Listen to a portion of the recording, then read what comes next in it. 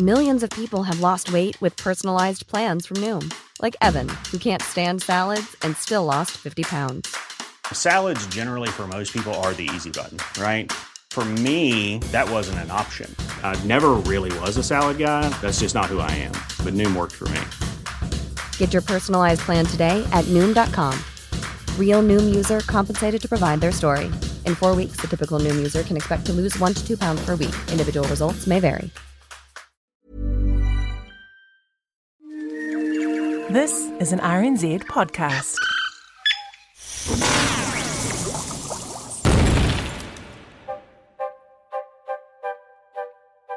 Hello and welcome to Elemental, a podcast from RNZ. I'm Alan Blackman from the Auckland University of Technology. And I'm Alison Ballance. And together we are exploring the chemical elements in a year-long 150th birthday party for the periodic table. This is episode 30, which brings us to gallium, which Alan tells me is the mysterious case of the disappearing spoons. Indeed, and we will get to that, but cast your mind back to start with to episode 28, francium, and we mentioned gallium during that episode as well. And as we said then, gallium is the second element which is named after France, from Gallia, the Latin name for France. So, vital statistics for this element. Gallium, chemical symbol Ga, atomic number 31, puts it sort of in the middle-ish, a little bit to the right of the periodic table, and discovered in 1875 by, guess who? Ta-da-ta-da! It's Paul-Émile Lecoq de Bois-Baudran again. And I can't believe that this guy is not on the periodic table.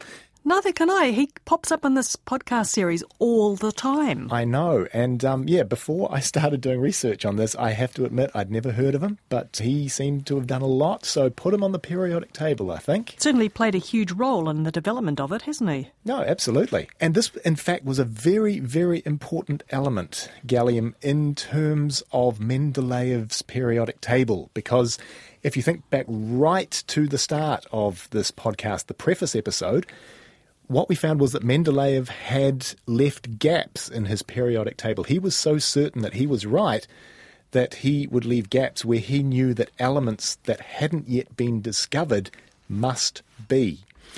So one of these elements he called Eka aluminium, meaning there was an element that was directly below aluminium on the periodic table and directly above indium. And so this new element would be in group 13 of the periodic table, and in fact the element that he called Eka aluminium was in fact gallium, and this was found 6 years after Mendeleev's periodic table. So Mendeleev was pretty chuffed about this, I guess, because one of the great things in science is when you come up with a theory, if it has predicative power, then it's a damn good theory, and this periodic table was a damn good theory.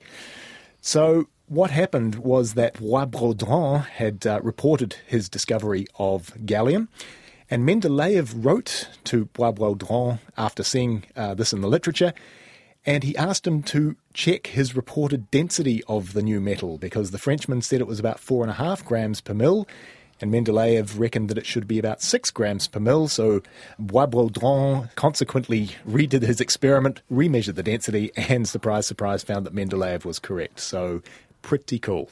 That Mendeleev sure was a genius. Now this gallium, where does it come from? Well, because gallium is in group 13 along with aluminium, then it tends to be found in the same sort of places that aluminium is found, and indeed in bauxite deposits. So that's where we get the majority of aluminium from.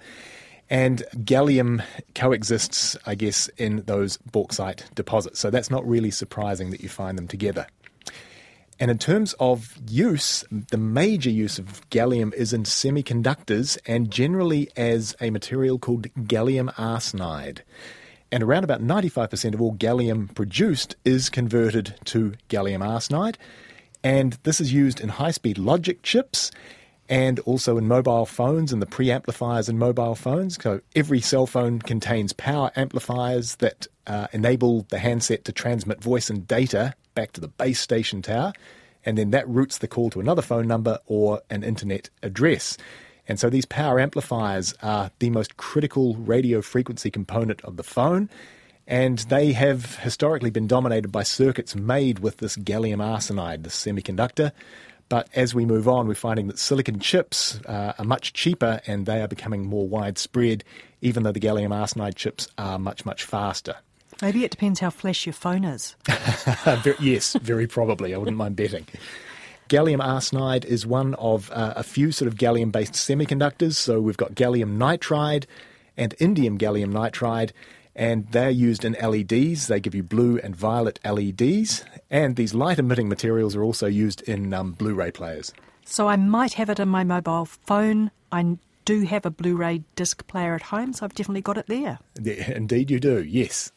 Now tell me, what's the story with the disappearing spoons?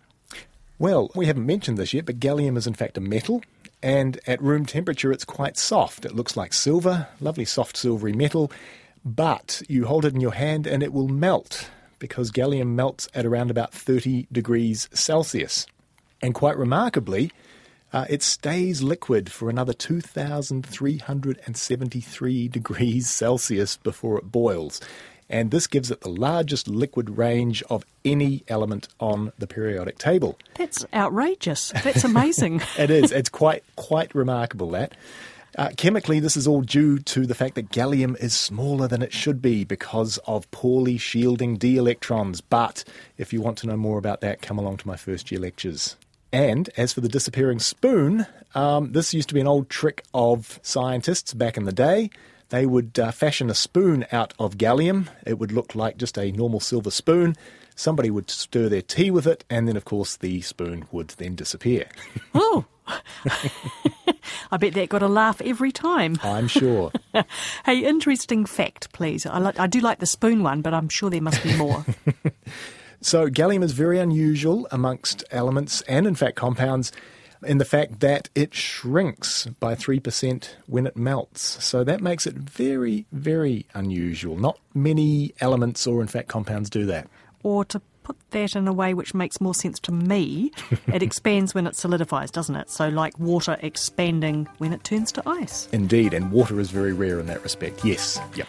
Elemental, a mind-expanding podcast from RNZ. You can find us at rnz.co.nz/chemistry. And you can also subscribe as a podcast at your favourite podcast provider. Thanks for your company, and we're back next time with Germanium. But until then, it's goodbye from me, Alan Blackman. And me, Alison Ballance. Mā te wā.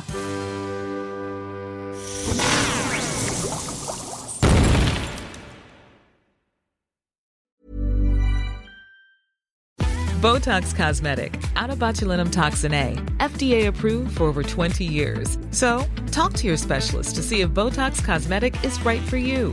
For full prescribing information, including boxed warning, visit BotoxCosmetic.com or call 877-351-0300. Remember to ask for Botox Cosmetic by name.